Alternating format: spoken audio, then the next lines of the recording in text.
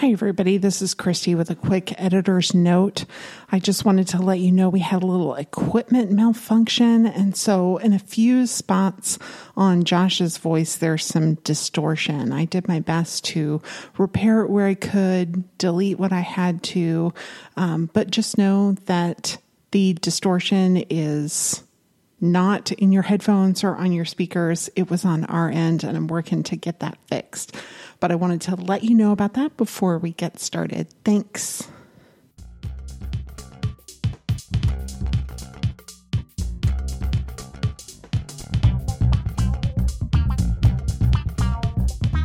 Welcome back to the Mountains and the Sea, where we find the highs and lows of each and every Prince album every other week. I'm Christy. This is Josh. And today we have our wrap-up of Jill Jones. We do. Yes. She did so many great things. Lots and lots of stuff with Prince. Only one full official released album. Yes, shamefully so. Yeah, shamefully so. It's fair. So we started off thinking we could do this in 2 episodes, and who were we kidding? This is episode 3. It turned into a trilogy of JJ. That's right. Which is great. And today we've got a bunch of unreleased stuff or limited release stuff or promo stuff. Yes. And a couple videos. That was kind of what I meant by promo stuff. Oh, stuff. I see what you said. I see what you mean. Promo stuff. Yep. Yeah. I thought you meant like, tchotchkes, like Jill Jones squeezed stress balls and mouse pads. Her little lockup inside of a crystal... Ooh. Crystal block or something. Yeah. You put on a little rotating with a light base. Under it. Yeah. Let's not give away too many good ideas on this podcast. So we also have found a little bit more information about some things that we've talked about in the past while we were doing research for this episode. And there was an interview on Good Day Sacramento with Jill, and she said that Prince actually asked her to sing For You for her album. With you, you mean? Not for you.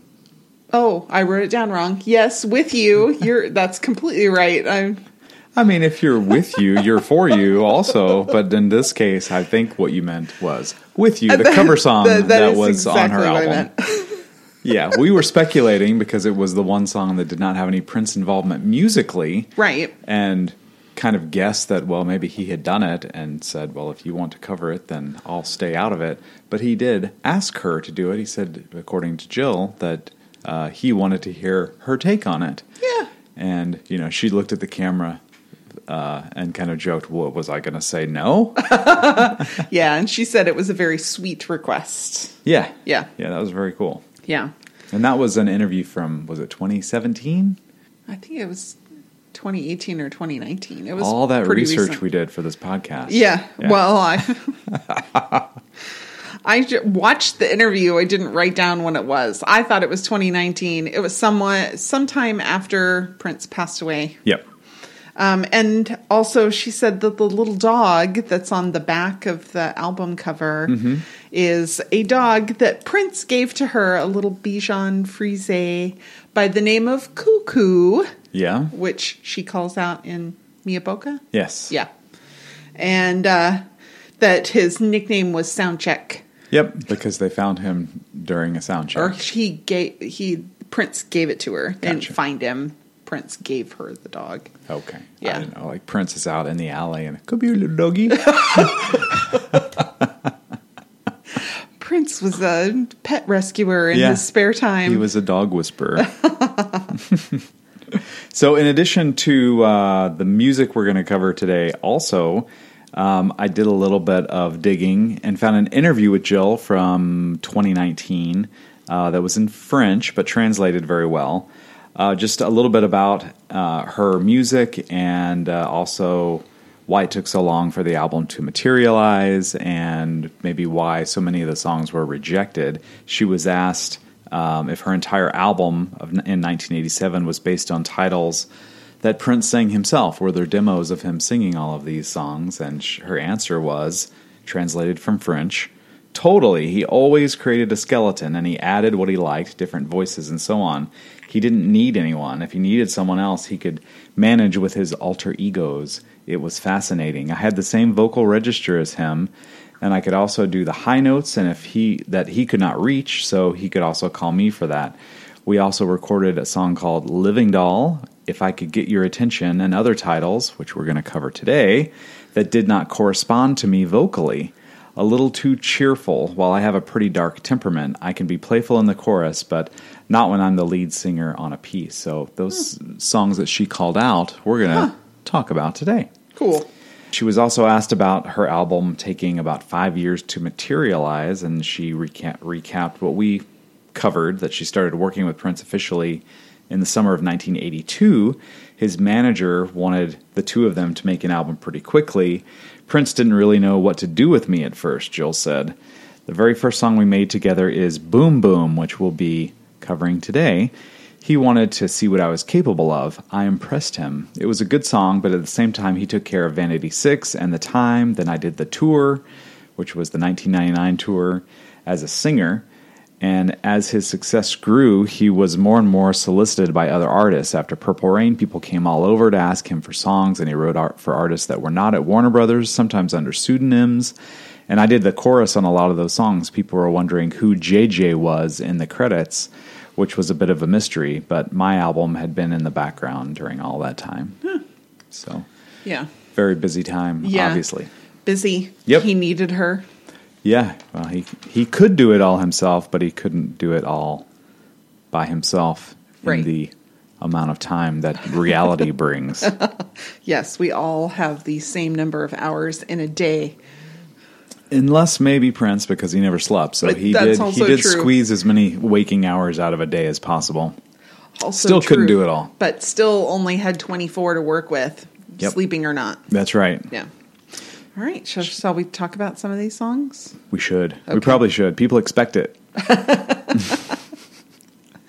So the first one that we're going to talk about is Our Destiny. Yeah. It was recorded at the same show where the basic tracking for All Day, All Night was recorded in June of 1984 at First Avenue. Yep, you're right. Some of the strings from this song were later used in The Ladder on Around the World in a Day. Yeah, I remember when this song, the unreleased version of it, first leaked among collectors, and everyone was like, oh my gosh, I had no idea that the strings from The Ladder are in this song, Our Destiny. It's amazing.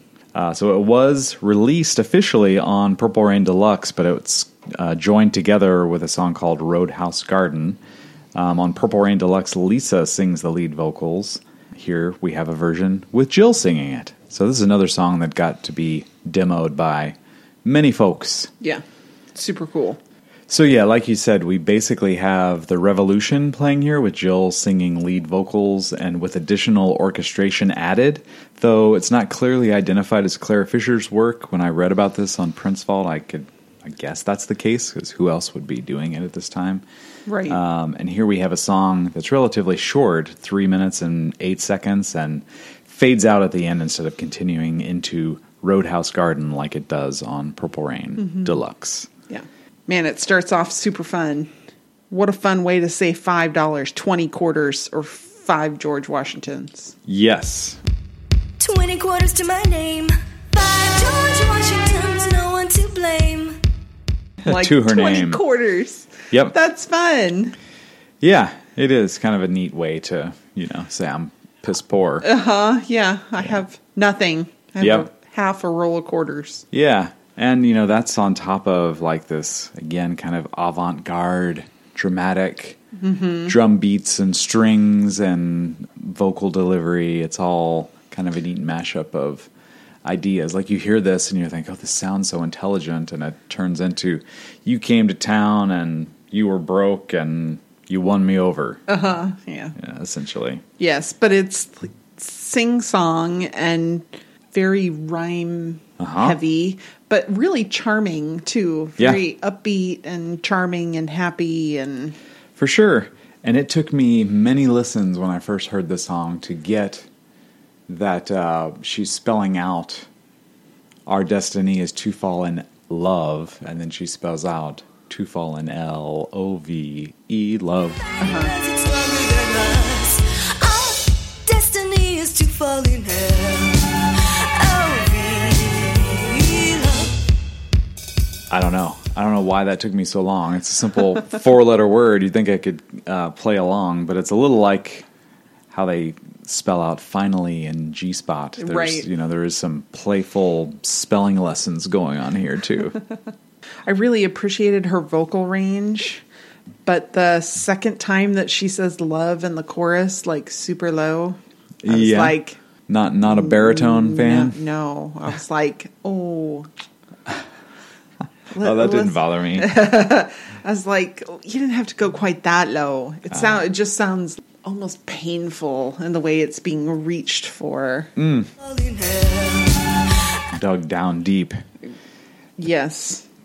I mean, since we're on things that bother us a little bit about this song, for me, it's the spoken word part where she gets into, I'm not saying I want to get married or anything. I don't want to. Look, I'm not trying to say I want to get married or anything. I mean, I'm not ready to settle down. No, I don't want to have your baby. All I'm trying to say is you gotta be the finest specimen of man I've ever seen.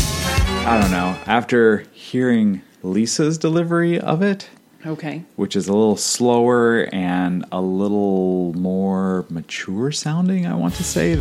Look, I'm not saying let's get married or nothing. I'm not ready to settle down, and I don't want to have your baby. But you gotta be the finest specimen I've ever seen.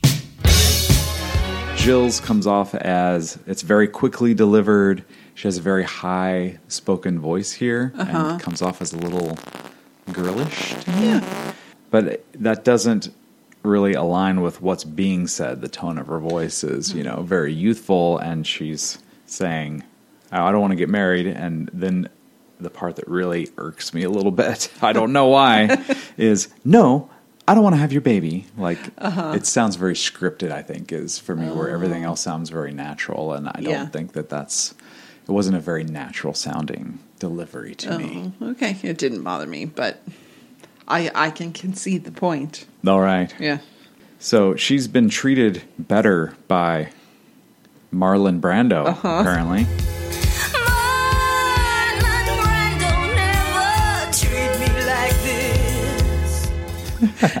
After He wouldn't treat her like that. The object of her affection refuses to kiss her just yet. So I guess he's a man of, I don't know, high morals. I guess. I mean, it just seems like that's something she would appreciate, would be, a man who's willing to take his time. That's right. I think she said as much on other songs that have been released. Yes, exactly. Yeah. Exactly. And it's a little nod to Prince's love of old Hollywood, Marlon Brando. Yep. Evidently there was a version that Prince sang, and he said Rita Hayworth. Yes. Yeah. Yep. You're right. Yeah. Kiss not just yet.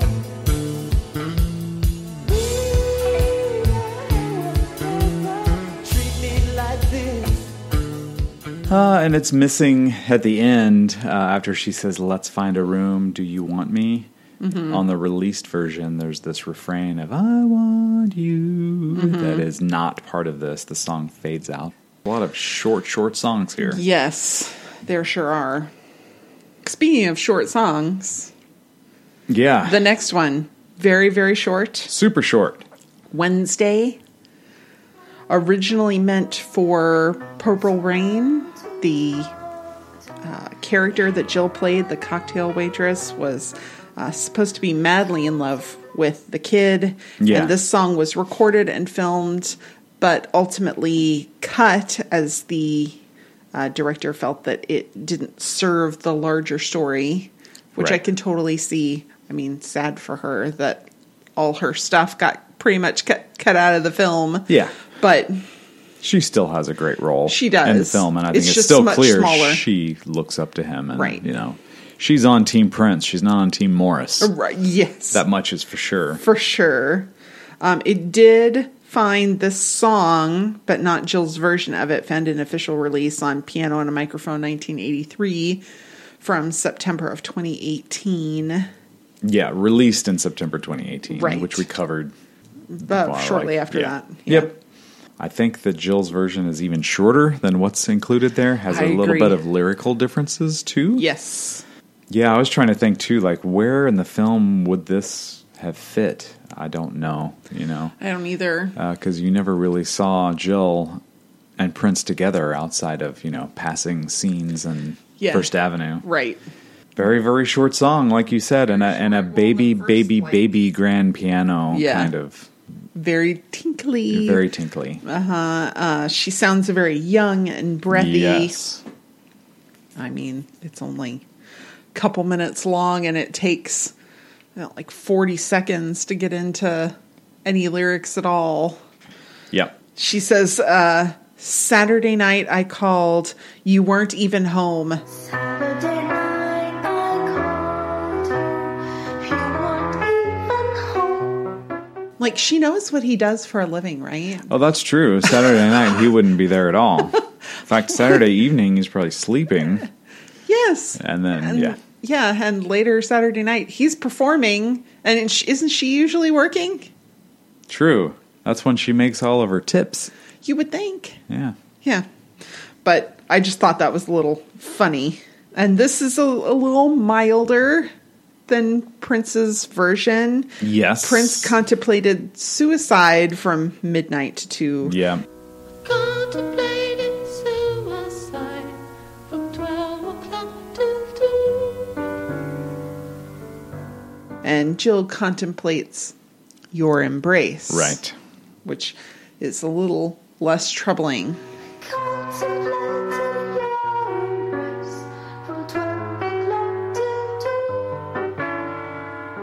2. Yeah, maybe over dramatic on Prince's part and more, I don't know, down to earth on Jill's part. Yeah. But it still gets pretty ominous. If you're not back by Wednesday, there's no telling what I might do. If you're not back by Wednesday, there's no telling what I might do. Right. It's a little less worrisome for the singer's safety and maybe a little more stalkerish. There is not. It came across to me as more of almost like a warm-up song, like running scales or, the kind of thing you might do to warm up your voice. Maybe part of that is because it's so short. Part of it maybe because it's so simple, something that anyone who can play the piano a bit could sing and do on their own. Right. It definitely has kind of a demo feel to it, or maybe it was a song that was meant for like Jill being there at a rehearsal and singing. Yeah, along. that was the impression that I got, like that it was set up for whatever performers were happening that evening at the club, and the club wasn't yet open, and she just happened to be there early because she was going to be there to listen to rehearsals because why not? that's what you do when you Sure. love the lead singer. Yep. Since nobody else was there, she could just sit down and tinkle on the piano. No. Wait a minute. No. She could tinker on the piano. How about that? That's great. I mean, I don't know. She needs to mark her territory on stage. And sing. So, Right. Yes. Right. Anyway. Short little sweet song. Yeah.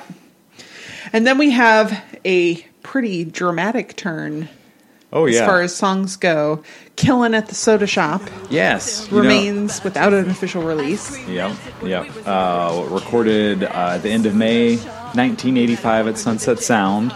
The day before they recorded For Love, which is amazing because it sounds nothing like that. Really, like nothing at all. It's got these angry guitars at the start. Yeah.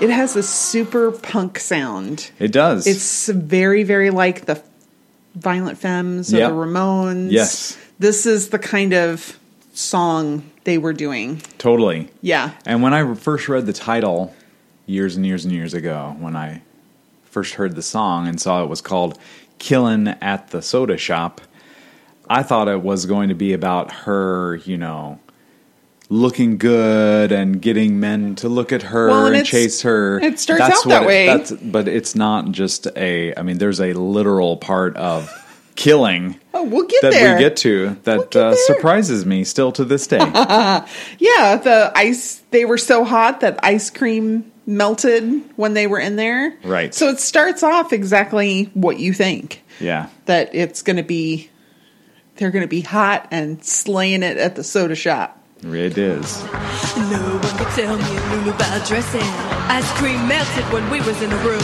killing at the soda shop. Like you said, it's got this punk kind of vibe to it, but also with the Claire Fisher orchestration in it, part of which was later used on this title track for Graffiti Bridge. Mm-hmm. But it also starts with a Prince rock guitar intro that's very fast-paced, and this whole song has no instrumental interludes and vocals straight from beginning to end, and it's kind of hard to catch your breath even singing along to it, which makes it fun and a little dark, which I think Jill probably liked. Mm-hmm. Oh, yeah.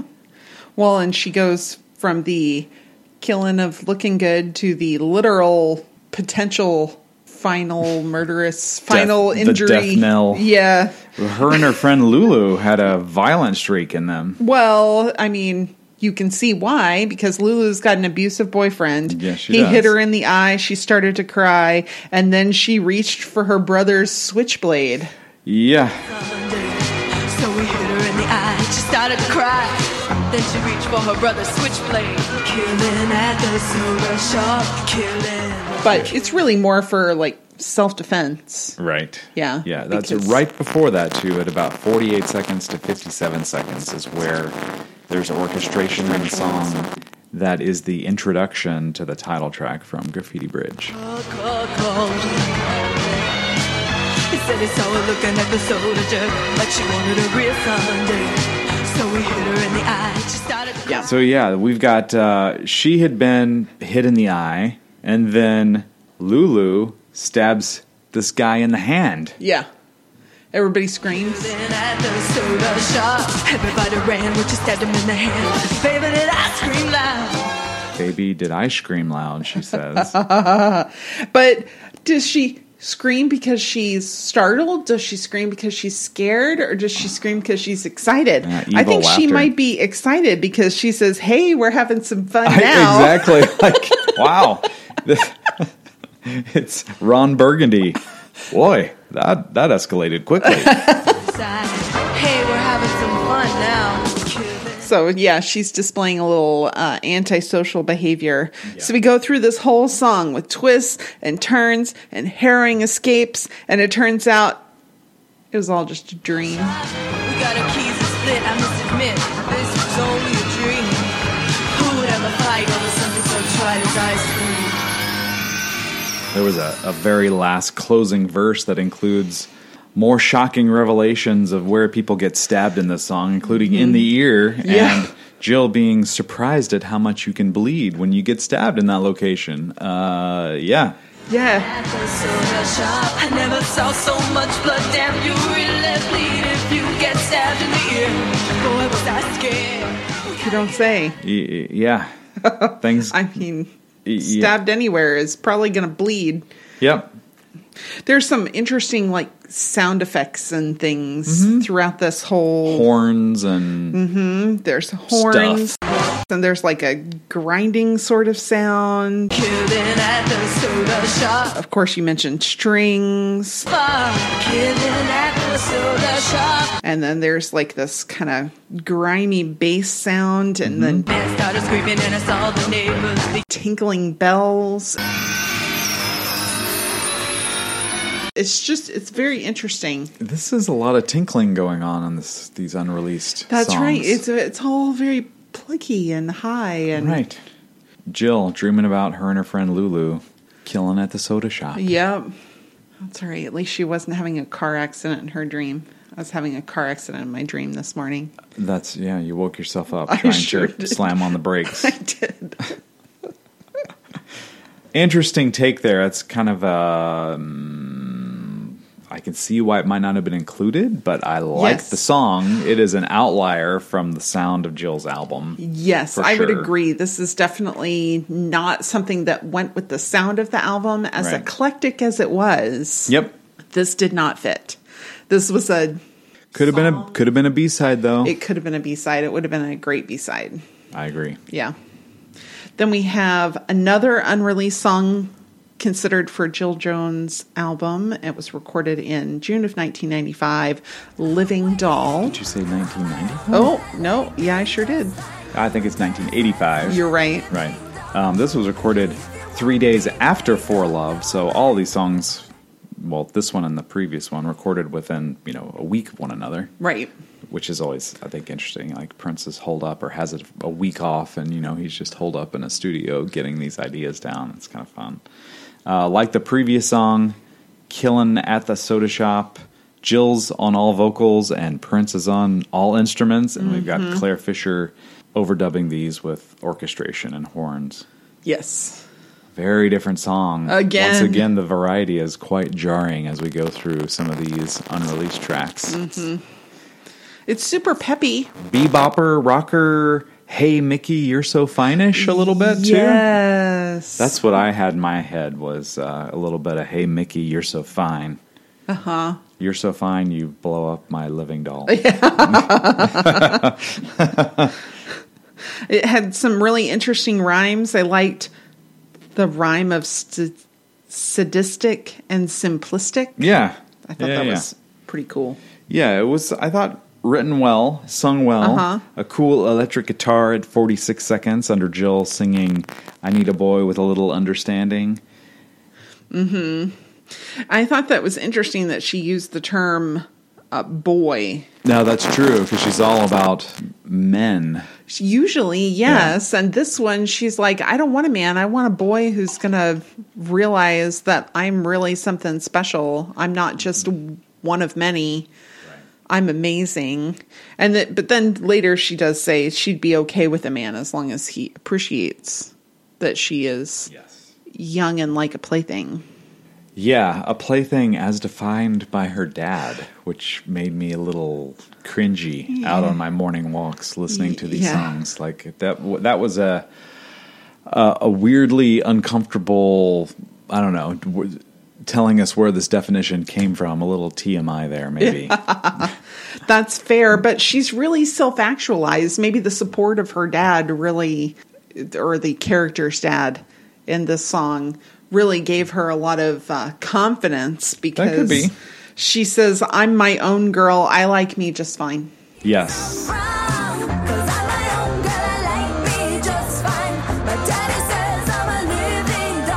Yeah. Like, she does not need your approval. Yep. She does not need some man's approval to be able to be happy in herself. But she wants to be appreciated. And supported by her family. That's right. Which she is. Yeah. Yeah. There you go. There's a drum and guitar breakdown with Jill singing I'm a Living Doll at 1 minute and 5 seconds that I wrote down. Go back and listen to this because it's pretty cool. Living doll. I'm a living doll. And then just shortly after this, of course it's a short song also at 3 minutes and 6 seconds. When the lyrics stop and you think the song is over at 2 minutes and 33 seconds and it takes this totally different instrumental direction with a very Revolution sounding drums and dreamy synths through the end of the track that are just from left field, very unexpected. Yeah, it has this fake end. And then the end sounds like a different song. Yeah. I mean, I don't know what else to say. I don't know either. She's a very strong woman. She realizes she's cute, but she wants to be taken seriously, and she's very comfortable within her own skin. That is for sure. It didn't quite feel finished. I remember listening to the first time and having to pull out my phone and making sure that it was still the same song playing. Like I had forgotten that it takes this kind of 40-second adventure to the left, at the end of the song. Like, is this still the same song? Yeah. Yeah, it is. Yeah. It is. It's the same song. I guess you could say it got my attention. Yeah, yes. Which as is we our move- next as we move song. into the next song. Yeah, we actually have a couple versions of the song. 3 Yes, ish. 2.5. 2 1/4. Yeah, 2 and Ish. 2 2/5. ish. Okay. Yeah. So we have Jill Jones's version of "If I Could Get Your Attention." It was recorded around the same time as "Under the Cherry Moon." Yep. How about the day before they recorded it for Sign of the Times? That's pretty Which is cool. pretty cool. The only officially released version that was widely released, there's Prince's version did get a release, but only on Tidal. Yep. But we'll get there.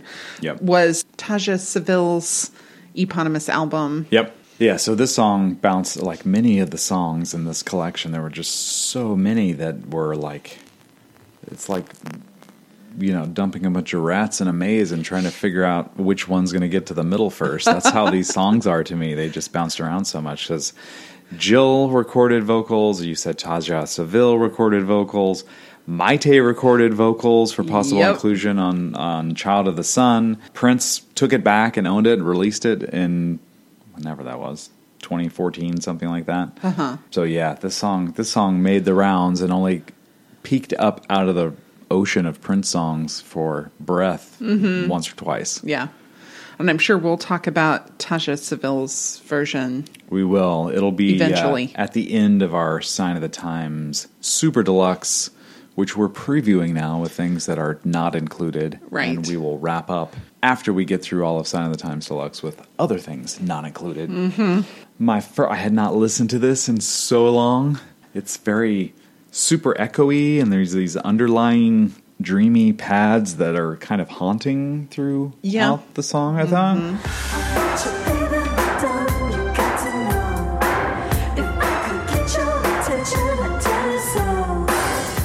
The drums and percussion effects on Jill's version that we're talking about now, I could not figure out where it was. It's this kind of Yeah, it's like this like punctuating percussion noise. Yeah. It almost sounded like magic happening out of Harry Potter's wand or something. And I was trying to place, where have I heard this before in Prince's music? And it's straight from the song 10 from Madhouse. And you can hear that same effect in Jill's version. And all throughout Madhouse 10, that is the basis, almost the basis of the song, which is kind of fun.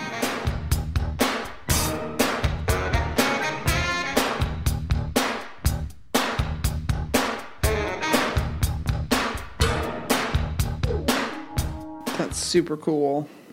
I really like the way the vocals are layered.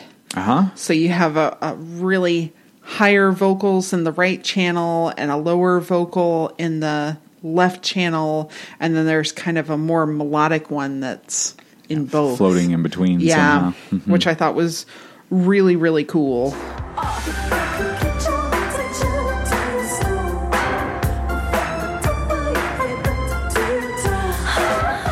I think we get some moments in here that fit Jill's voice really well, like at 58 seconds when she sings "Do I Have to Scream at the Top of My Lungs?" and she screams "my lungs" a little bit, and it's very Jill Jones-ish.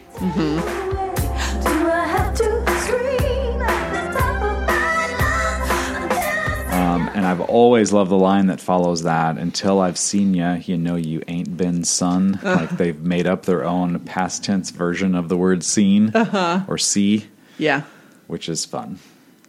I thought it was sung. Until I've sung you, you haven't been sung. I believe it's "Until I've seen ya, you know you ain't been son." Huh. Okay.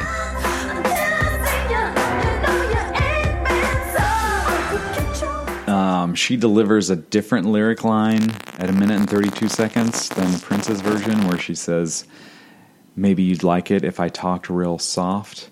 Maybe softer words would really get you off." Would you like it better? I talked real soft. Maybe softer words could really get you off. Prince's delivery is a little bit different, and that's always fun to compare.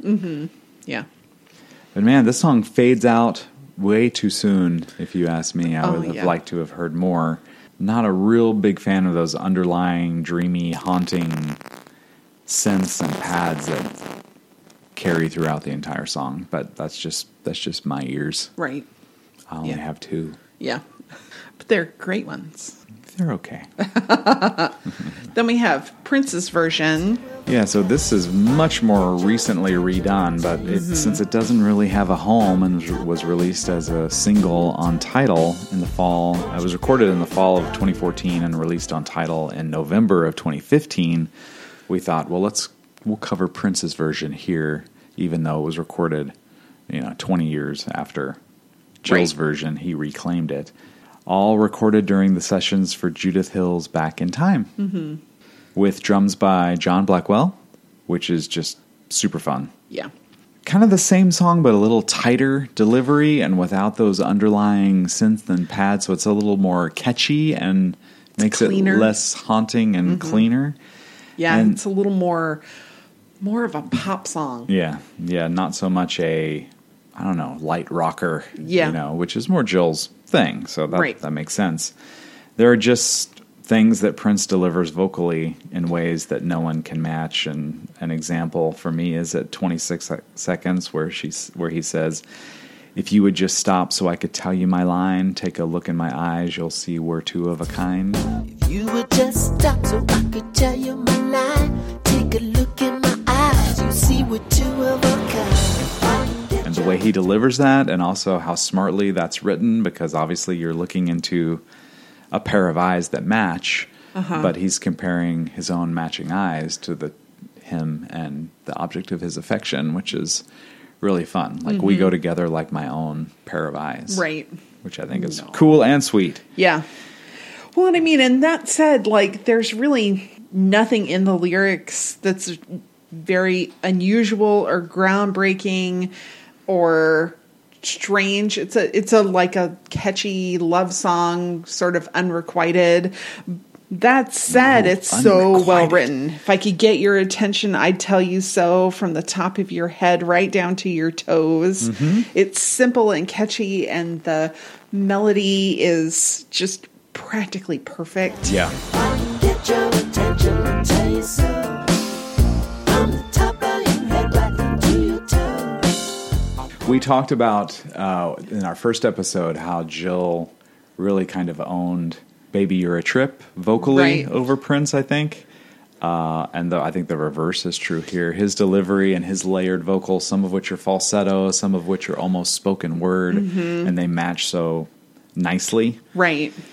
And he kept that from her version, where it's like in the different stereo channels. Right. You're getting different sound and then a unifier In the middle, yeah. in the middle that's in both channels. It's so interesting. It's such a nice technique. Yeah. Darling, can't you see what it's all about? Do I have to scream? Do I have to shout? And, like we said, they've recorded basically 30 years apart from one another. Did I say 20 before? Yes. It's about 30. Yeah. it's Closer to 30. Closer to 30. Yeah. 20-something years. Split the difference. Okay.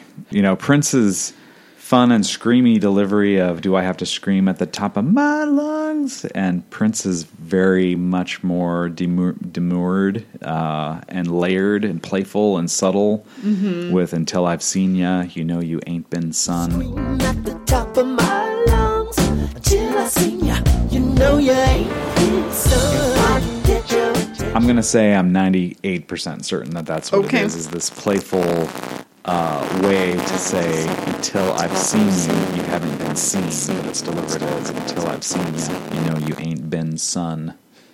Prince's version at 1:29 is, "Would you like it better if I talked real soft? Why don't you just tell me what'll get you off?" Would you like it better if I talk real soft? Why don't you just tell me what'll get you off? Yeah. So he's not even trying to guess. He's Yeah. like, "Just tell me and I'll do it." I've made a suggestion, but just tell me if that's what you want or Exactly. not. I'm tired of trying to figure it out. Right, right. And then probably my most awesome section of singing, certainly in this song, maybe in this collection of songs that we're talking about today, is the last verse of Prince's version at 1 minute and 52 seconds when he sings, "If I could get your attention, I'd turn you on. 7 kisses and all your cool be gone. I'll love you good. You know I'd love you now," I think he says, now. If I could get your attention, I'll turn you on and on and on and on and on. The way he delivers that, I think, is so fun, and like the song just gets lifted to a peak there that I swear I rewind and listen to at least twice every time I listen to the song. I love it so much. If I could get your attention, I'll turn you on. 7 kisses and all of your cool be gone. I love you good, you know I love you long. If I could get your attention, I'll turn you on and on and on and on and on and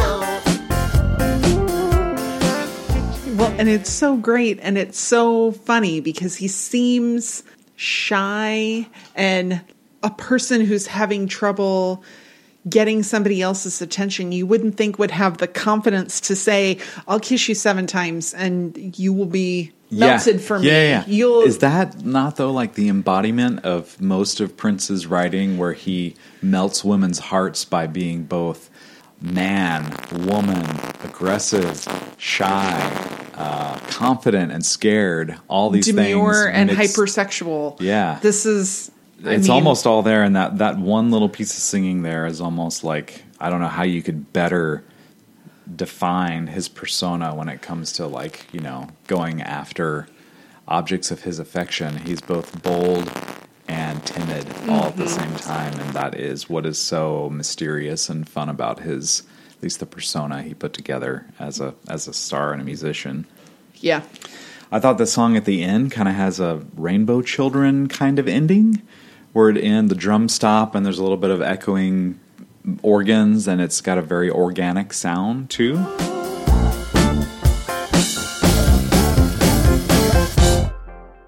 Very natural sounding drums and synths, and you know, again, this is a complete finished song released, and it's 2 minutes and 43 seconds. It's in and out, and that's why I always take the time to listen to it twice. I think you probably came into our office while I was working this week and listening to and I think every time you came in, this song was playing. Yeah. And she's like, "I think I know what your mountain will be." We'll see about that. And then there's another version Of course there is. that includes horns and strings. Right. Could be String Genius, the Minnesota-based, basically like work-for-hire group of musicians that added. We're like a Claire Fisher type connection, but I don't think it's Claire Fisher in this case. It's other horn players and orchestration, but you're like. It was nice. I found it a little cluttered. Whoa! I preferred it without it.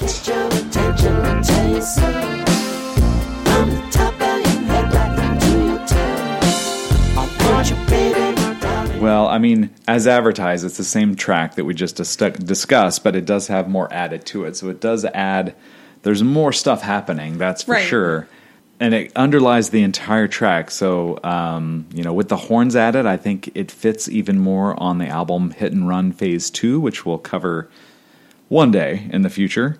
But it has a very organic live drums, horns kind of sound, and that's what that whole album really kind of sounds like. Mm-hmm. I was trying to kind of pinpoint, what do I think these horns do or add? And I thought it was just another flare of, like, joy that was happening in certain parts, and it reminded me a little of Phil Collins' Sussudio with horn jabs like at the 5-second mark.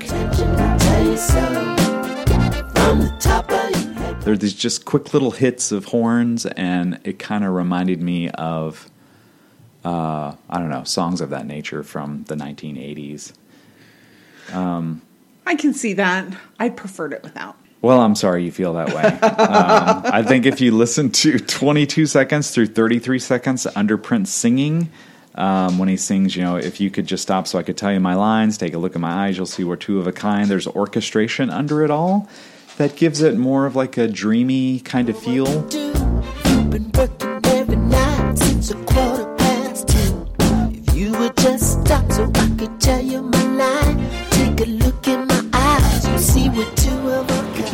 compare this to Jill's version, where it's more of like these haunting synths that make it a little darker. In this case, I thought it made it brighter somehow. Okay. To my ears, anyway. It just sounded brighter. Okay. I don't know how else to describe it. I still felt like I was trying to counterpoint your, feeling cluttered. There's a part from 1:15 to 1:20 in the second chorus where even more orchestration is added, and it adds such a fullness to the song, but to me it somehow still didn't feel overproduced or overdone, which is kind of the opposite of how you're feeling.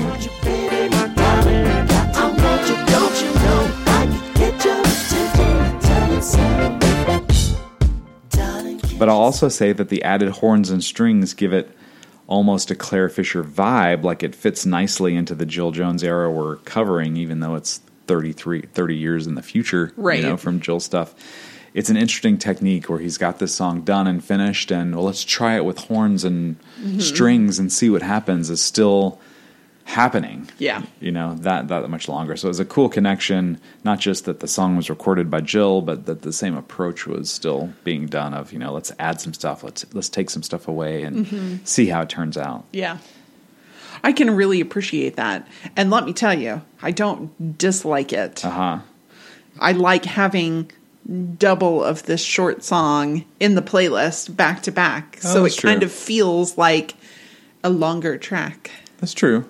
And I'll just say, to wrap this group of songs up, that same ending verse at 1:52, where we're talking about him being shy, but also so bold that, I'll give you 7 kisses and all of your cool be gone. That entire line, which I loved in the release version, is maybe even better to me with a little bit of orchestration and horns behind it, because it's the culmination of the song, before it just goes into this kind of refrain into the end. If I could get your attention, I'll turn you on. 7 kisses and all of your cool be gone. But I just loved how the song is made to feel even more organic with horns and strings, and yet, we didn't mention the vocoder sax, which I know you're not typically a fan of, like altered voice, the kind of vocoder thing. It really works here.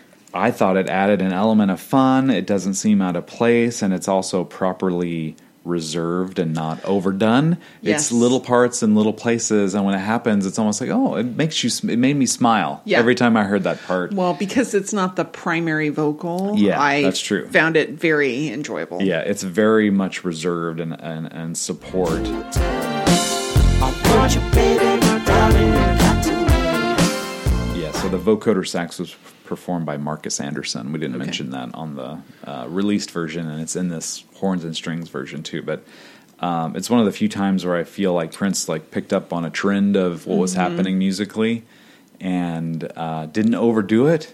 When he went into rap in the early 90s, he went into rap. But here he's like, we can pepper in a little bit of this for you, but let's not make it a plate of pepper. Let's make it a plate of food with a dash of pepper. Yeah, there we go. It's an accent, not the main course. That's right. Yeah. Nicely put. I'm hungry now. Can we take a break?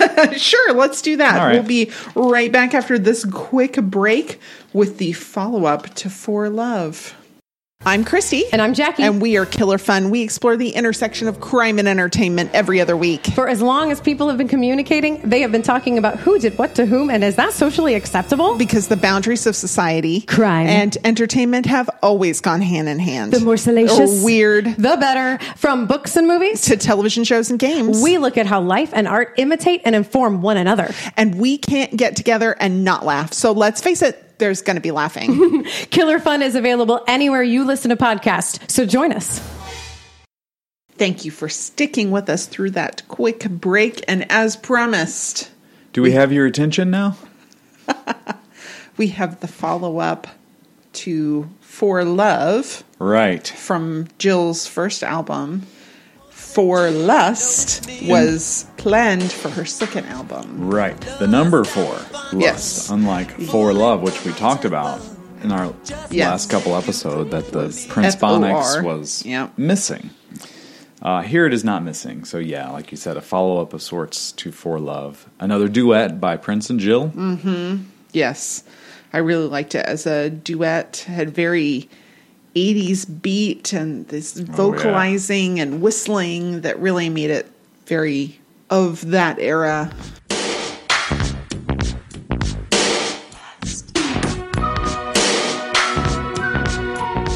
Yeah, the whistling, like you said, that's a great term for it. I was, trying to, how am I going to describe this? It's just kind of a high-pitched whistle and these kind of erratic drums that are real loud and echoey. Boy, does it scream 1980s. Did you read that the song was completely unknown until Jill posted it on her Facebook page in April of 2011? And there was a little fun back and forth interneting going on by Jill and Prince at that point. That I'll give you maybe some things you can post on our social media. Ooh, thank you for that little lead-in. If you would like to set them up and you knock them out of the park. Join us on social media where I'll share some links. As many links as I can to songs and lyrics and additional information. You can find us on Facebook, The Mountains and the Sea, a Prince podcast. You can find us on Twitter at TMATS, T-M-A-T-S podcast, or you can send us an email, tmatspodcast@gmail.com. Like we said, this song definitely sounds like it was recorded when it was recorded. There's no mystery there. No. And I thought, if you compare it to For Love to me just has more of a timeless kind of sound to it, Yes. Where this is very much in the moment of late 80s pop techniques. That's very fair. She's gonna beg. For lust, I would call you. Correction, I would beg you to come over just to sleep with me. And he's gonna perform a misdemeanor public nudity. That's right. For lust, I would undress outside your bedroom window in hopes that you would notice me. Though in 2020, it's legal for people to be topless. Okay. Except in parks in Minnesota. So there's like certain parks where people can't be topless, but it's generally people of any gender can be topless in Minnesota. Minnesota. I All right. know, I guess but which you would think that probably most of the year that's not a problem. That's probably why they thought, there's only 4 months of the year that this is going to be a problem. The rest of the time, we don't need to enforce these laws. That's like saying, in Minnesota, it's legal to leave your foot in the oven at broil on 425. We don't really need that law. No, we really don't. Wow, yeah, Prince wants to undress outside her bedroom window just in hopes that she would notice him. That's a new take on Say Anything. I mean, maybe undress and hold the boombox over your head. You'll really get noticed. He's not holding a boombox, though. No. He's fondling the full length of his temple. Yeah, that's I'm assuming his temple is a euphemism. Lust, I would fondle full length of my temple just to make you greet me. I don't think it's a, the thing next to his eyes on his head. Oh, I thought it might be like a playing of with his hair, like Christopher Tracy from Under the Cherry Moon kind of did that in a lot of memes and GIFs that you'll find online. But I guess it could also be dual meaning there. And Christy's If you like, say so. What are you, from Minnesota?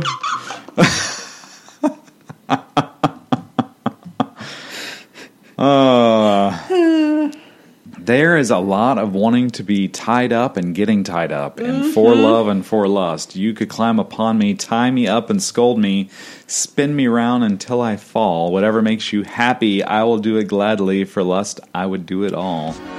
You could climb upon me, tie me up and scold me, spin me round until I fall. Yeah, she's game.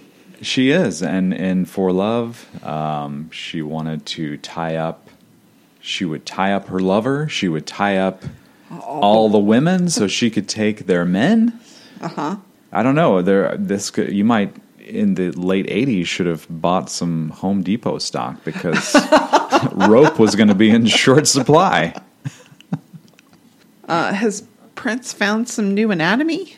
How so? I don't know, maybe. I'd play with things you never. Oh, I thought you never had. Yeah. And I play with things you thought you never had. Thank you. Yeah, in the back of his Thunderbird.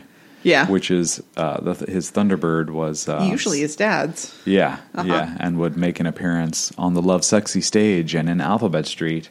Yeah, I think that he knows more.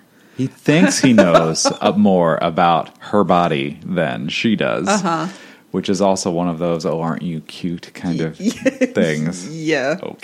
Okay, Prince. Yeah, if you don't have access to the equipment 24/7, I'm afraid you don't know more than the people who do have the equipment 24/7. Usually, yes. Yeah.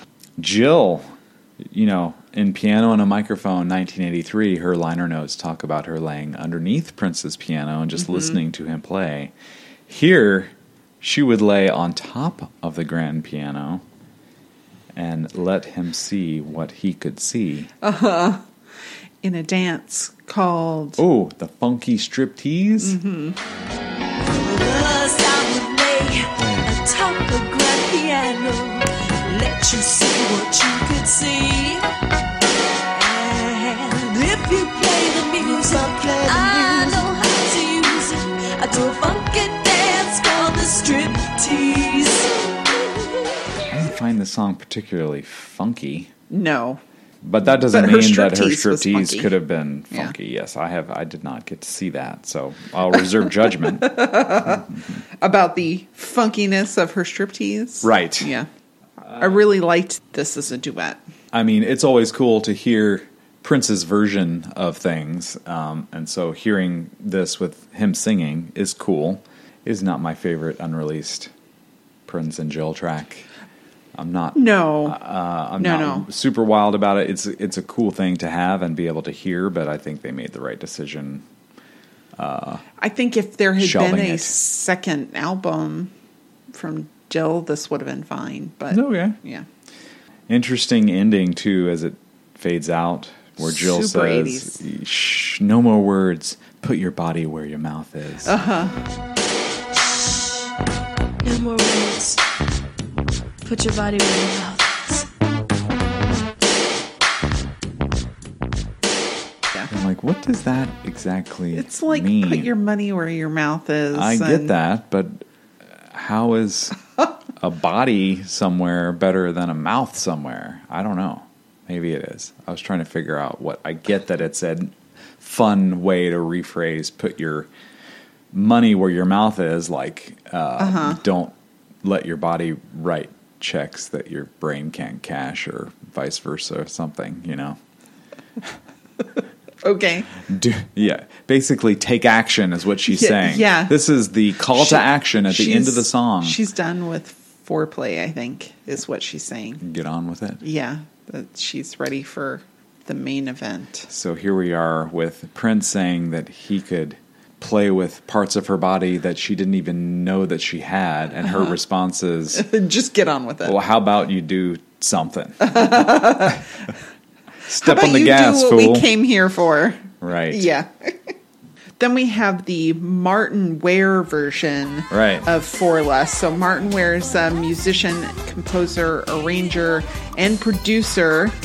He helped revitalize the career of Tina Turner. He Yeah. co-produced Terence Trent D'Arby's 1987 solo debut. Yeah. And produced Erasure's 1994 album. Yes. This one's a little bouncier.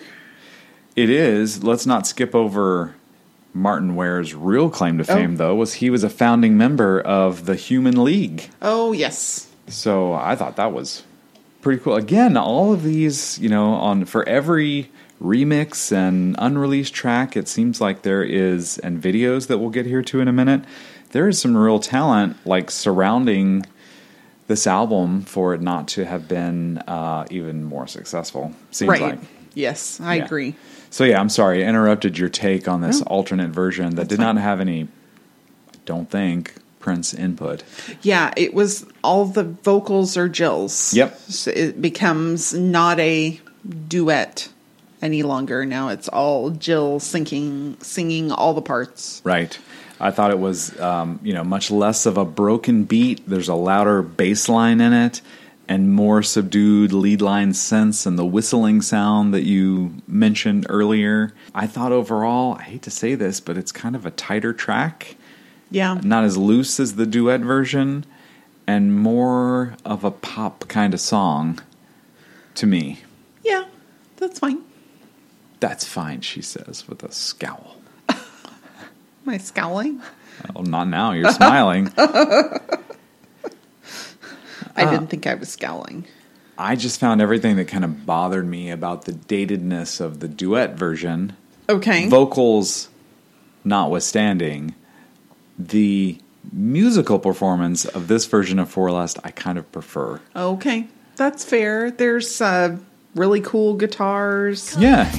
The pillows in my bed, dreaming erotic fantasies. They kept the whistles.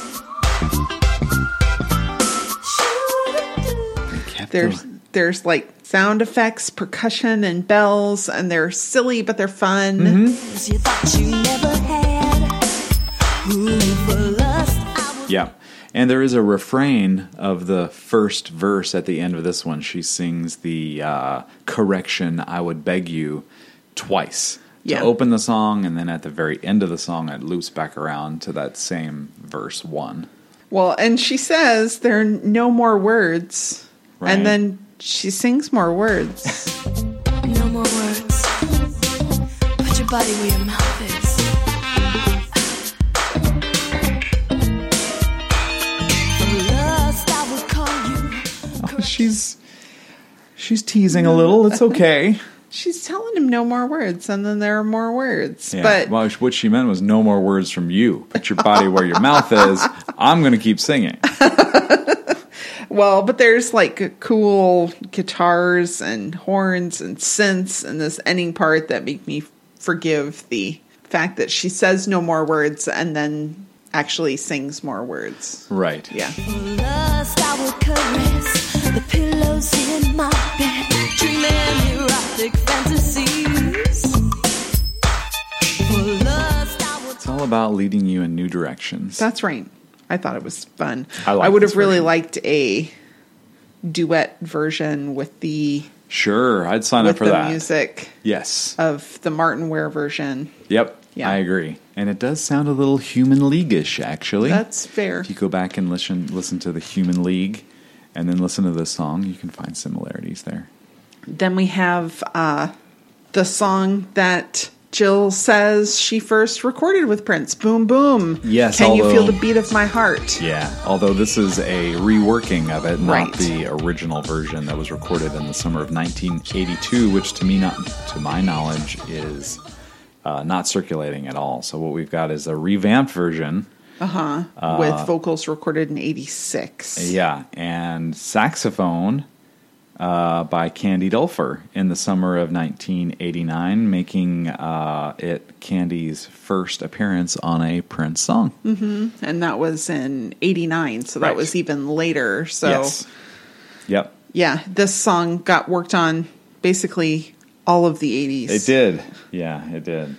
It's believed that this would have been a single option for the second album because they did make a promo video Right. from part of this, which we'll talk about a little bit. Yeah, they did.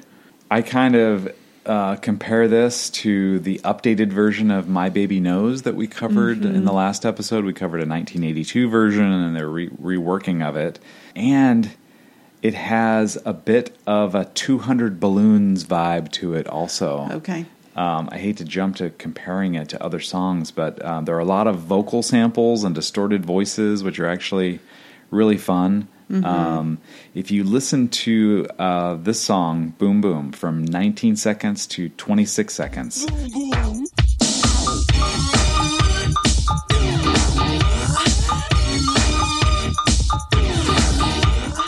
there are synth and guitar parts that are almost identical to 200 Balloons, the B-side of Bat Dance, which was released in 1989, which you can hear from a minute 39 seconds to a minute 45 seconds.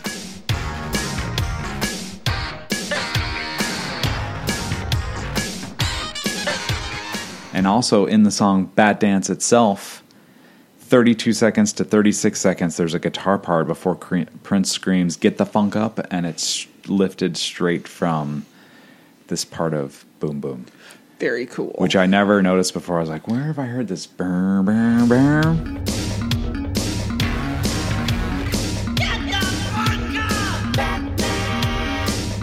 Uh-huh. And then it finally hit me. I was like, oh, 200 Balloons. Oh, no. Bat Dance. Even more so. Even a bigger song. So there was some lifted from the song that saw the light of day. Maybe without Jill's knowledge even. It's a little buried. Mm-hmm. And again, we continue with this whole bondage theme. Yeah. She says, you could tie me down and I wouldn't put up a fight. Yep.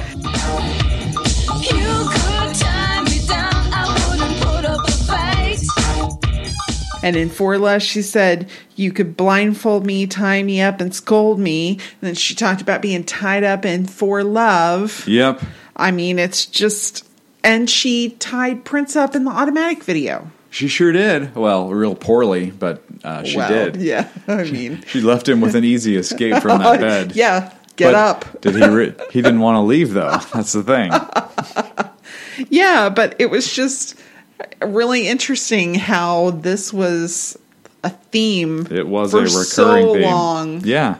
Well, I mean, it's what they were doing from 1982 to like 1989, working on this whole set of songs that sort of had common themes because they were meant for an album, supposedly. So that makes sense. But yeah, I don't know if her follow-up album was going to be called Bondage or she's going to do a Madonna theme.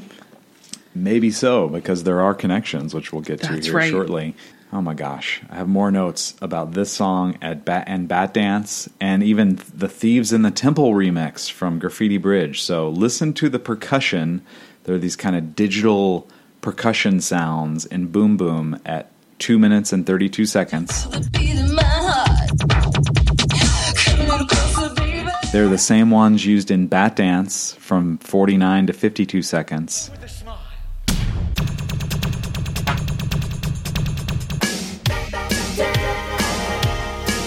And they're also used in the remix of Thieves in the Temple from 3 minutes 35 seconds to 3 minutes and 38 seconds. All the same exact digital percussion sound.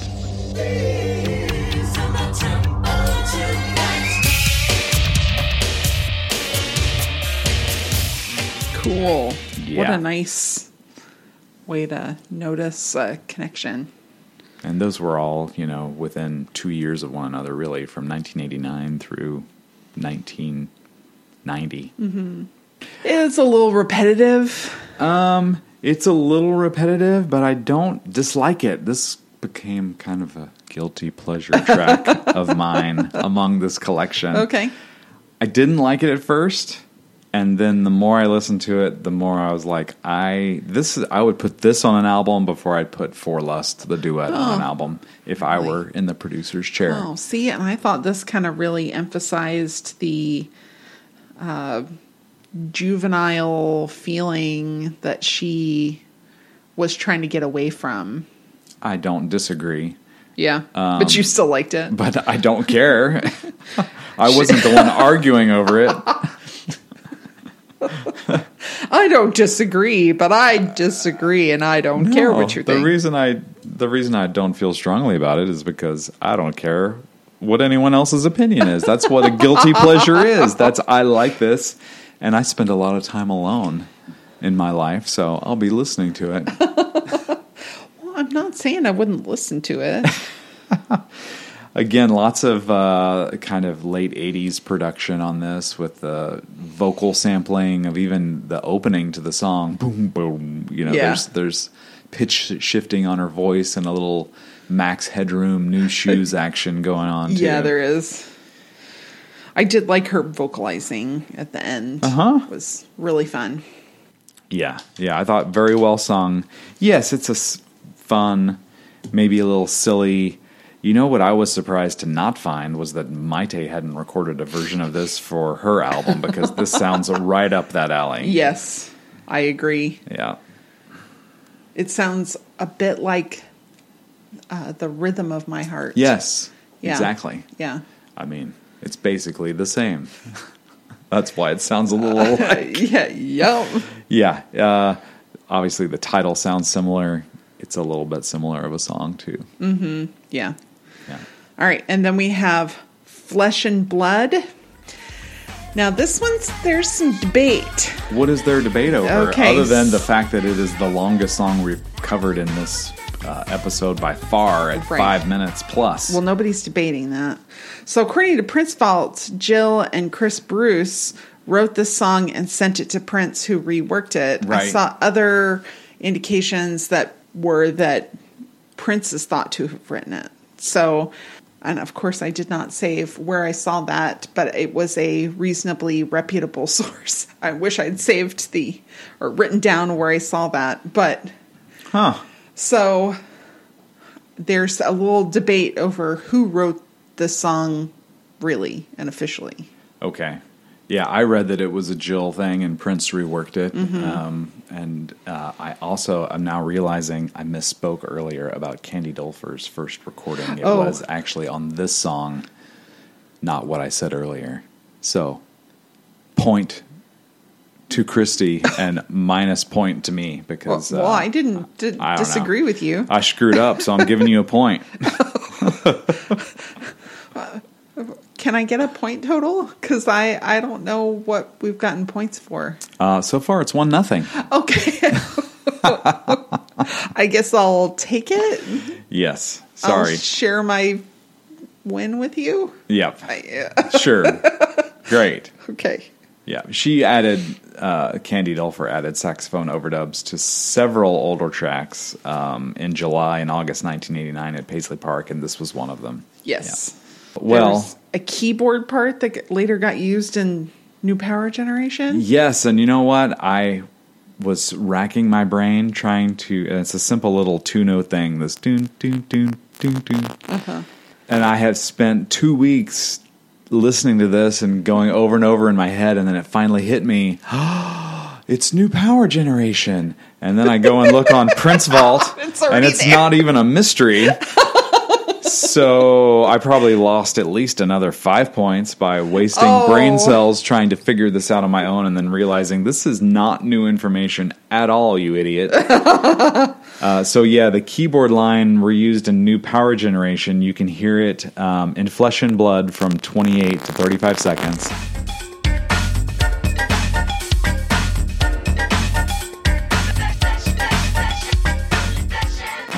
Hear it in New Power Generation from 10 seconds to 18 seconds.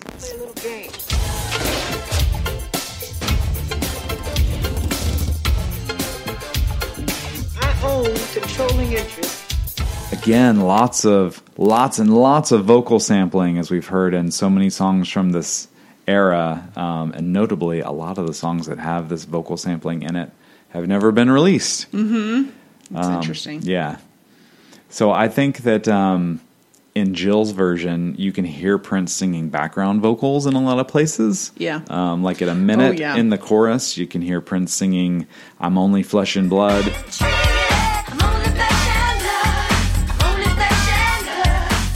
And at a minute and 20 seconds, the sample "Flesh and Blood" is him. Yeah. And then there's a sample of "Only" as well. Yes.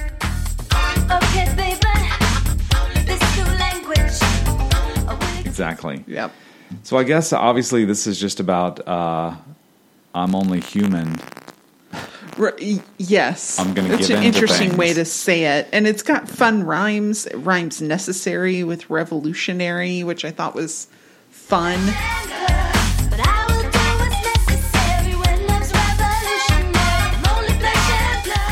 Yes, I think it's fun. I think that part of the song in particular is the most sing-songy part of all of this, you know. I would do what's necessary when love's revolutionary. It's a little, I don't want to say forced, but it's, it's not super, it's clever rhyming. It's not super clever writing. Oh, that was fine. All right. I mean, there's only like 300 stories in that's right. human history anyway. So, right.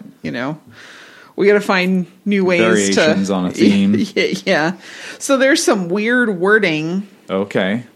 I guess you could say that I've been used to love no good. But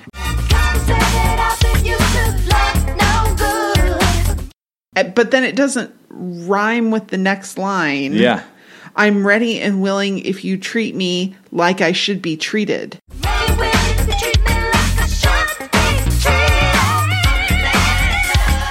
It could have easily moved should to the end of that line to rhyme with good. I see. Yeah. Yeah. So I guess you could say that I've been used to being treated no good. And then if you'd said it, I'm ready and willing if you treat me like you should. Yeah. That would have been a something more like traditional that. rhyme. It would have been a more traditional rhyme. It felt really awkward. Oh, see, to me, I have notes like I thought it was almost clever that the word that rhymes with good isn't the last word of the next line. It should be treated is kind of tagged onto the end a little bit and always kind of trails off a bit. And that was almost like it took the edge off of the sing-songiness of like the obvious rhymey part of the chorus. This struck me as, yes, maybe awkward, but it's not a super normal song either. No, that's fair. Yeah, so I thought it kind of fit a little bit. It was about a minute too long for me. It does go on a long time at the end. I did notice that some of the lyrics online were very wrong. Like at 1 minute and 40 seconds, the online lyrics are, I'd never ever let a lover comb my hair on me. Where, I'm sorry, what they're singing is, I'd never let a lover come ahead of me. Oh.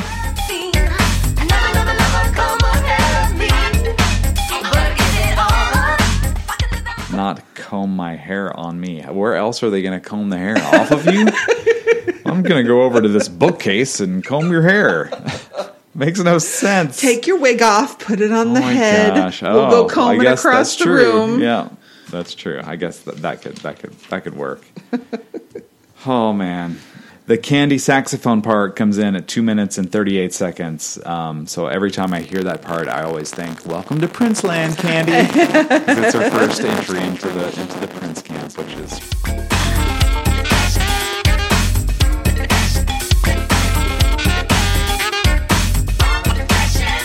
Jill screams only at 3 minutes and 18 seconds, which is another great Jill sing scream.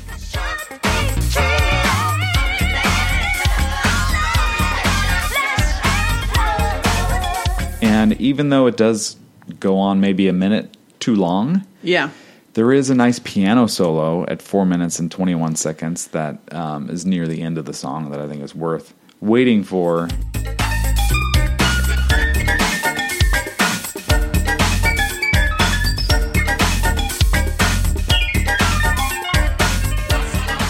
I found the distorted samples of Flesh and Blood around 4 minutes and 28 seconds kind of fun too.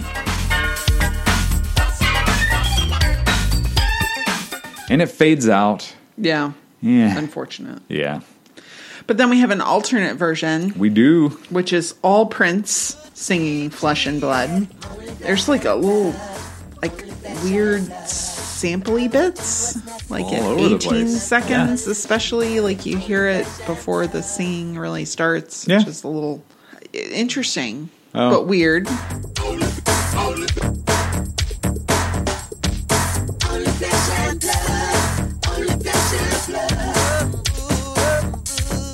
My theory is that this version is Prince's reworking of the song from whatever Jill and who was it?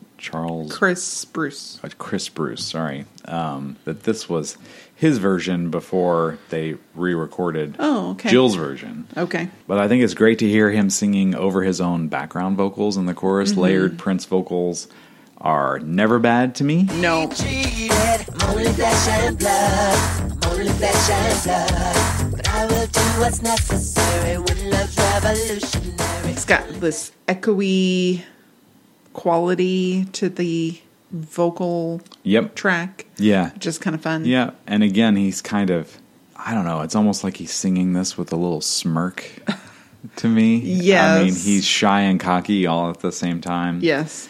Well, and you can tell that this is probably always meant for a woman to sing. Yep. Mainly because he sings, "You be Napoleon and I'll be Josephine." Yeah. Okay, baby, you be Napoleon. You be Napoleon and I'll be Josephine. Never let my lover come up. And he doesn't switch it. And usually when he kind of takes back a song, he'll Yeah. revert to gender norms of like Marlon Brando and Rita Hayworth. Okay, yeah. Back in Our Destiny. Yeah. Like he made a change to follow the gendered. Yeah, sort yeah. of Yeah, we language. talked about that a little bit in originals with, courage and pronouns. Yes. Yeah. Yeah. There's some really cool samples of Only, since we mentioned Only, Mm-hmm. at 1 minute and 42 seconds after he sings, I'd never let a lover come ahead of me. Josephine. Never let my lover come ahead of me. I'll give it all up if I can live out my fantasy. Not comb my hair on me. It happens at about 1 minute 45 seconds. There are those cool samples of Prince singing Only from the chorus, Only Flesh and Blood. And I do like that he shows us some of his vocal range in this too, even though you don't look at this as a wow, what a tough song to deliver vocally. I don't think this is it. But at 3 minutes and 11 seconds, he delivers his falsetto for, I guess you could say that I've been used to love no good. I'm ready and willing if you treat me like I should be treated. Say that I've been used to love no good. Ready, willing, treat me like I should be treated. It's a nice falsetto delivery that's different on that part of the chorus, which, as you say, is awkwardly rhymed, but maybe I would counter that with cleverly written. Yeah. How about him singing over the chorus at 3 minutes and 26 seconds, Get It On? Give it on.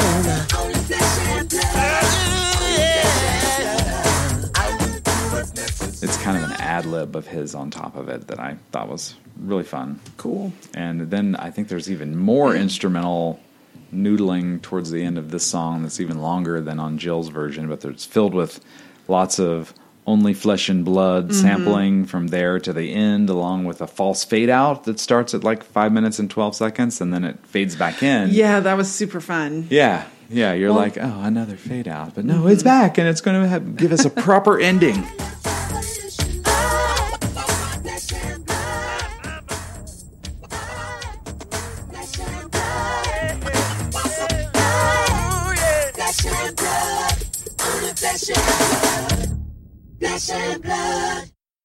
Well, and there's something about the one of the last choruses that he sings too. Uh-huh. It's just like Oh, perfect. yeah.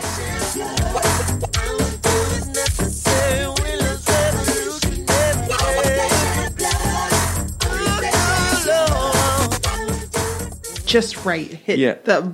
everything that the song needed him to do. He did it just right in that Yeah, I think late chorus. Yeah, I think I prefer Prince's version over Jill's here, just because it's just a clear example of, produced, arranged, composed, and performed by Prince, even though he might not have composed it or written it. I mean, he made it his own song, and it sounds like a solo recording of his to me. Right. I agree. So that brings to an end, not the episode, but The music. the music. Yes. We've got a couple videos we need to talk about. We've been promising to talk about the Mia Boca We video have. for We're- 3 episodes. We're so like we're going to Jill, go ahead and talk it. saying one thing and doing another. Exactly. So we have the Mia Boca video, Right. and you had a little information. Oh, I do. Oh, about the director, Yes. Jean-Baptiste Mondino. He would go on to photograph Prince for the cover of Lovesexy, and he had done other video directorial work for, a litany of artists. Don Henley, The Boys of Summer, which won Video of the Year, Best Direction, Best Art Direction, and Best Cinematography at the 1985 MTV Music Video Awards. I mean, this is a very accomplished photographer and director to be directing a video for a debut album, on Paisley Park Records. He directed the song videos for the songs "Russians" by Sting, David Bowie, "Never Let Me Down," Boy George's "To Be Reborn," "I Wish You Heaven" by Prince, Lenny Kravitz, "Bee," directed Bjork's "Violently Happy" video, and got to give credit to a friend of the podcast, Chamber Stevens, who hipped me to the fact that the video overall look and cinematography was inspired by the Italian film La Strada from 1954, which was directed by Federico Fellini from his own screenplay. And we went back and watched the trailer for that show. And, here's another connection to our last episode where we talked about a dub mix for Mia Bocca and what a dub mix was. Well, when this La Strada was filmed in 1954, it was recorded without sound, and they went back and would dub in vocal tracks and sound effects and that kind of thing, which was also related to the origin of dub as it creeped into the music industry from the film industry also. Yeah.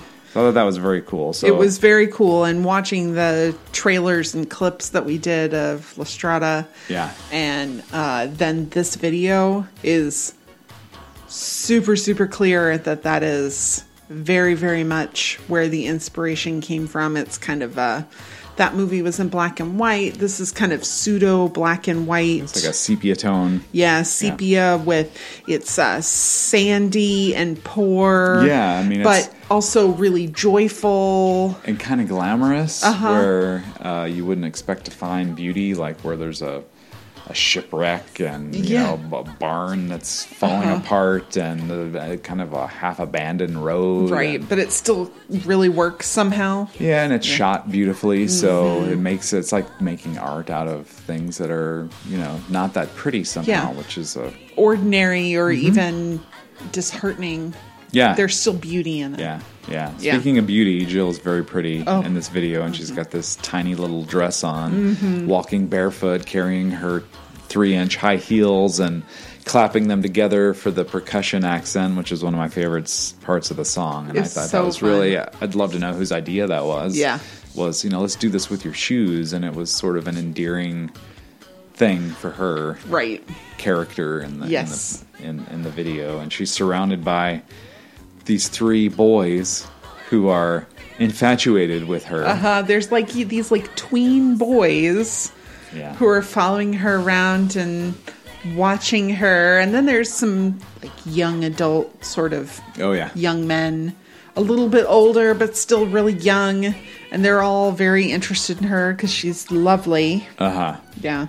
So that made it, as we're watching the video, I was like, what this reminds me of is what is that Madonna song where she was doing a strip tease behind this, you had to put quarters to open a screen to see her, and there's a boy watching her, and I'm like, these boys remind me of that. I bet this guy probably went on to direct that video for Madonna. So we went looking it up, and it was the song Open Your Heart. And lo and behold, guess what? Jean-Baptiste Mondino has yet another video after Mia Bocca starring Madonna with little boys watching a dancing and scantily clad woman. Yes. It's really funny how these little boys also had guns.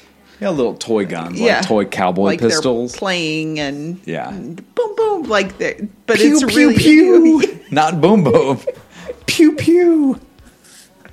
Yes, but they're little boys playing games. They're playing it being adults with their guns, and they're also kind of playing it being an adult by gawking at this woman, but it seems less salacious. So what you're saying is this was ahead of its time. Okay. It also has some film techniques, especially at the beginning of the video, where it kind of matched old films where things were kind of faster motion than they should be. Right. And, there are silly, like in La Strada, there's this silly horn where this woman walks up and scares a guy with a trumpet, and it's a silly little sound effect. And here we've got one of these boys on the hilltop shooting his guns. Yeah, you know, like Yosemite Sam. Yeah. Well, and then there's subtitles. There are subtitles in one part, even though she's been singing in English the entire time. Yes, well, and I think that's another La Strada thing, because it was an Italian film. So if you were an English speaker, you were going to have subtitles with it, and the subtitles were in the same style as what was in the movie. Yeah, so it was all like caps all those kind of old looking. But not like we have closed captioning now. It was a little different. Yeah, it was very neat, I thought. Yeah, very cool.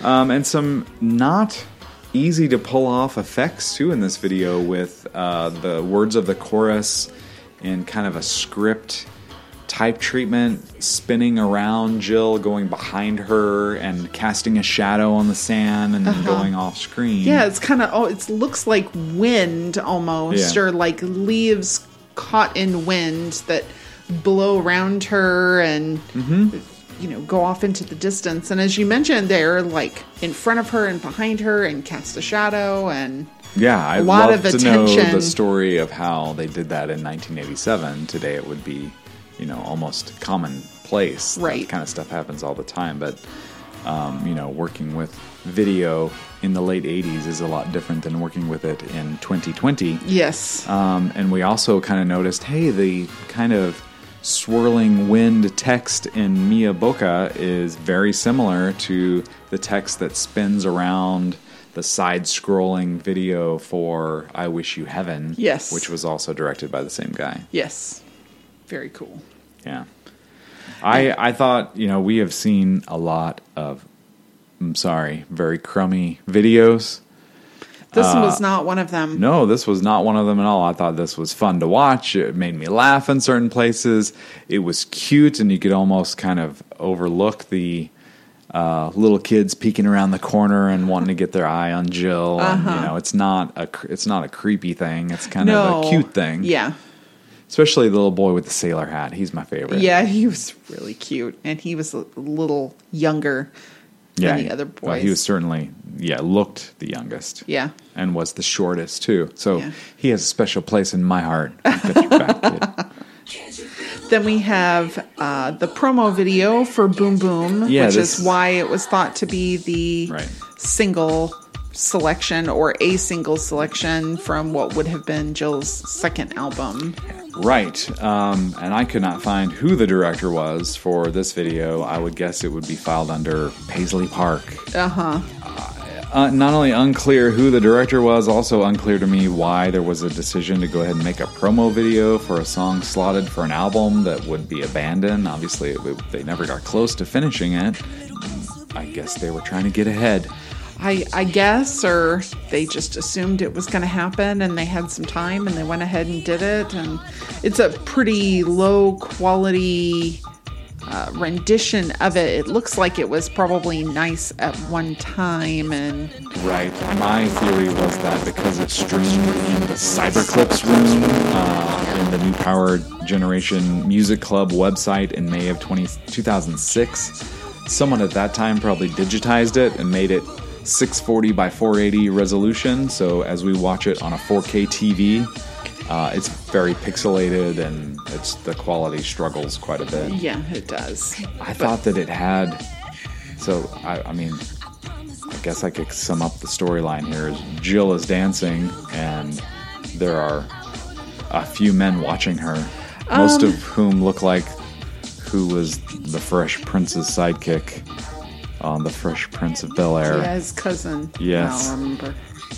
They all look like him. Yeah, a little bit.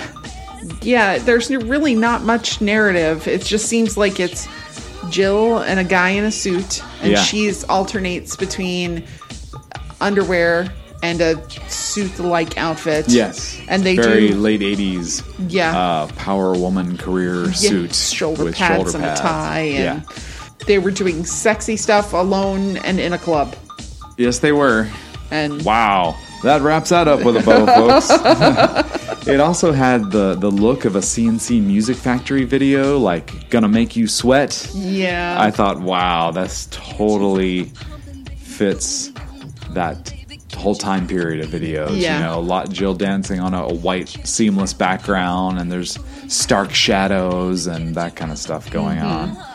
Yep. But she does wash her hands at the end. We did notice that. We're like, boy, In all right. the end of 2020, you know, here we are in the end Yeah. of summer of 2020. We're not at the end of 2020.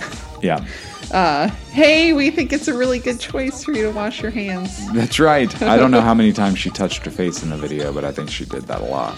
Yeah. Because it's sexy to touch your face, which hope- is why 2020 is like the least sexy year ever. Well, I hope the guy in the suit was part of her bubble. I hope so too. I mean, weren't there like window blinds behind him? Like it I was think very, wow, it looked dated. Yeah, it did. Super dated. Yeah, it did.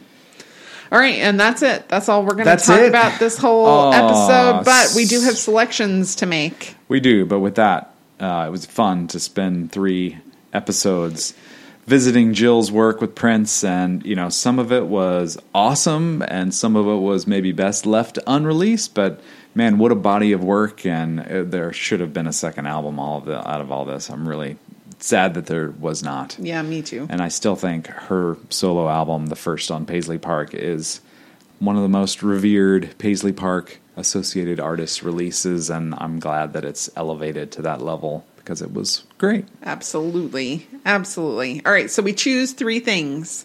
We choose a time capsule. Yep. Something that exemplifies, I guess, the time at which it was recorded, because most of this remains unreleased. Yeah. We choose the low point, the C, the Yes. bottom, the SEA, the low point. Right. And then we choose a mountain, our Yay. high point, the thing we like the most. Right. The rules are mine, so I'm going to go first. Fair enough. So the time capsule. Uh-huh. For me, it was Killing at the Soda Shop because of the strong punk vibes. Sounded very, very much like at that point in the 80s. Yeah. And it was so different from anything else that she had done. All true. Yeah. Another song that sounded like it could have been on 1999 Super Deluxe with the collections of songs recorded in 82. Yep. Would have fit Super there fair. too. Yeah. Yeah. I found this tough because these songs span such a long period, like Yeah. 7 years from 1982 to 1989. But because of its ties to one of Prince's biggest hits in Bat Dance, I'm going to go with Boom Boom, because when I hear that song, all I can hear now are the guitar parts that sound like Bat Dance and Yeah. the little percussion parts that sound like Bat Dance. And the production of it sounds like a late 80s thing. And then seeing the promo video that reminded me of Gonna Make You Sweat by CNC Music Factory. That was the one song that linked back to a particular time the most to me. So there you go. Boom, Super cool. boom. All right. The C, the low point. Yeah. For me, despite the great music that was in it, was Martin Ware's version of For Lust. Really? Only because I so much preferred it as a duet. I am shocked because even without Prince's voice, I preferred Oh, really? Martin Ware's version over the odd percussion stuff going on. Even though I love to hear Prince's voice, Yeah. that updated version was a little better to me. No, okay. Well, Wow. That's fine. Well, Shocker! That's at least a social media post right there. Shocker reveal as Christy talks about her C. Josh disagrees. What's your C? My C is Wednesday, Jill's version, just because of the baby piano, and it kind of sounded just like running chords or warming up. And I get that it was probably sort of a demo-ish kind of thing, but compared to everything else we had here, it was more like Wednesday meh to me. Yeah, okay. Sorry, Wednesday. Yeah. All right, and then the mountain, the thing that we like the most. Yeah. Was Prince's version of If I Could Get Your Attention without the horns. For you? For me, it was without the horns. Wow. Yeah. I wondered if you might come around to that song or if you might find it. There was no coming around to it. I already liked it. Oh, I was like, I don't know, this vocoder thing might just turn her off. Or It was used so sparingly yeah. that it didn't bother me. Oh, cool. At all. Well, I'm sitting next door to you, my favorite, and I did not feel this way going into listening to these songs, but I think I prefer the horns and strings version of If I Could Get Your Attention to the released Prince version. So I'm going right next door to you, and I'm putting my horns and my strings on my favorite tune. Very cool. Very cool. All right. Well, what are we going to talk about next time? Well, we still got a couple episodes before we can get into Sign of the Times Super Deluxe Edition as we are awaiting its release. So we're going to continue with our things not on Sign of the Times Super Deluxe Edition theme with Sheila E.'s self-titled 1987 Paisley Park album, which is her third album and will be the second that we've covered of hers. And we're going to include remixes and B-sides in with this also. So we've got quite a lot to cover for Sheila. Yep. Coming up next. Yep. Super fun. Awesome. Well, thank you so much for listening. We know you make a choice when you listen to us. We don't just come on the radio, and we really appreciate it. Please rate and review because it really does help us to get found. And we'd love to be found so that we can continue to bring you this show. If you cannot give us a 5-star rating, do email us at tmatspodcast@gmail.com and let us know why. We love to hear from you. We really, really do. I still have a few stickers left, so if anybody is still wanting a sticker, These are high quality stickers too. They're really nice. They are not stickers. pieces of crap. No, they're nice stickers, suitable for laptops, cars, or anywhere you might Sticker. like to sticker something. Yes. Sticker it where you want to. It'll stay. All right. Until next time, happy purple listening. Thank you.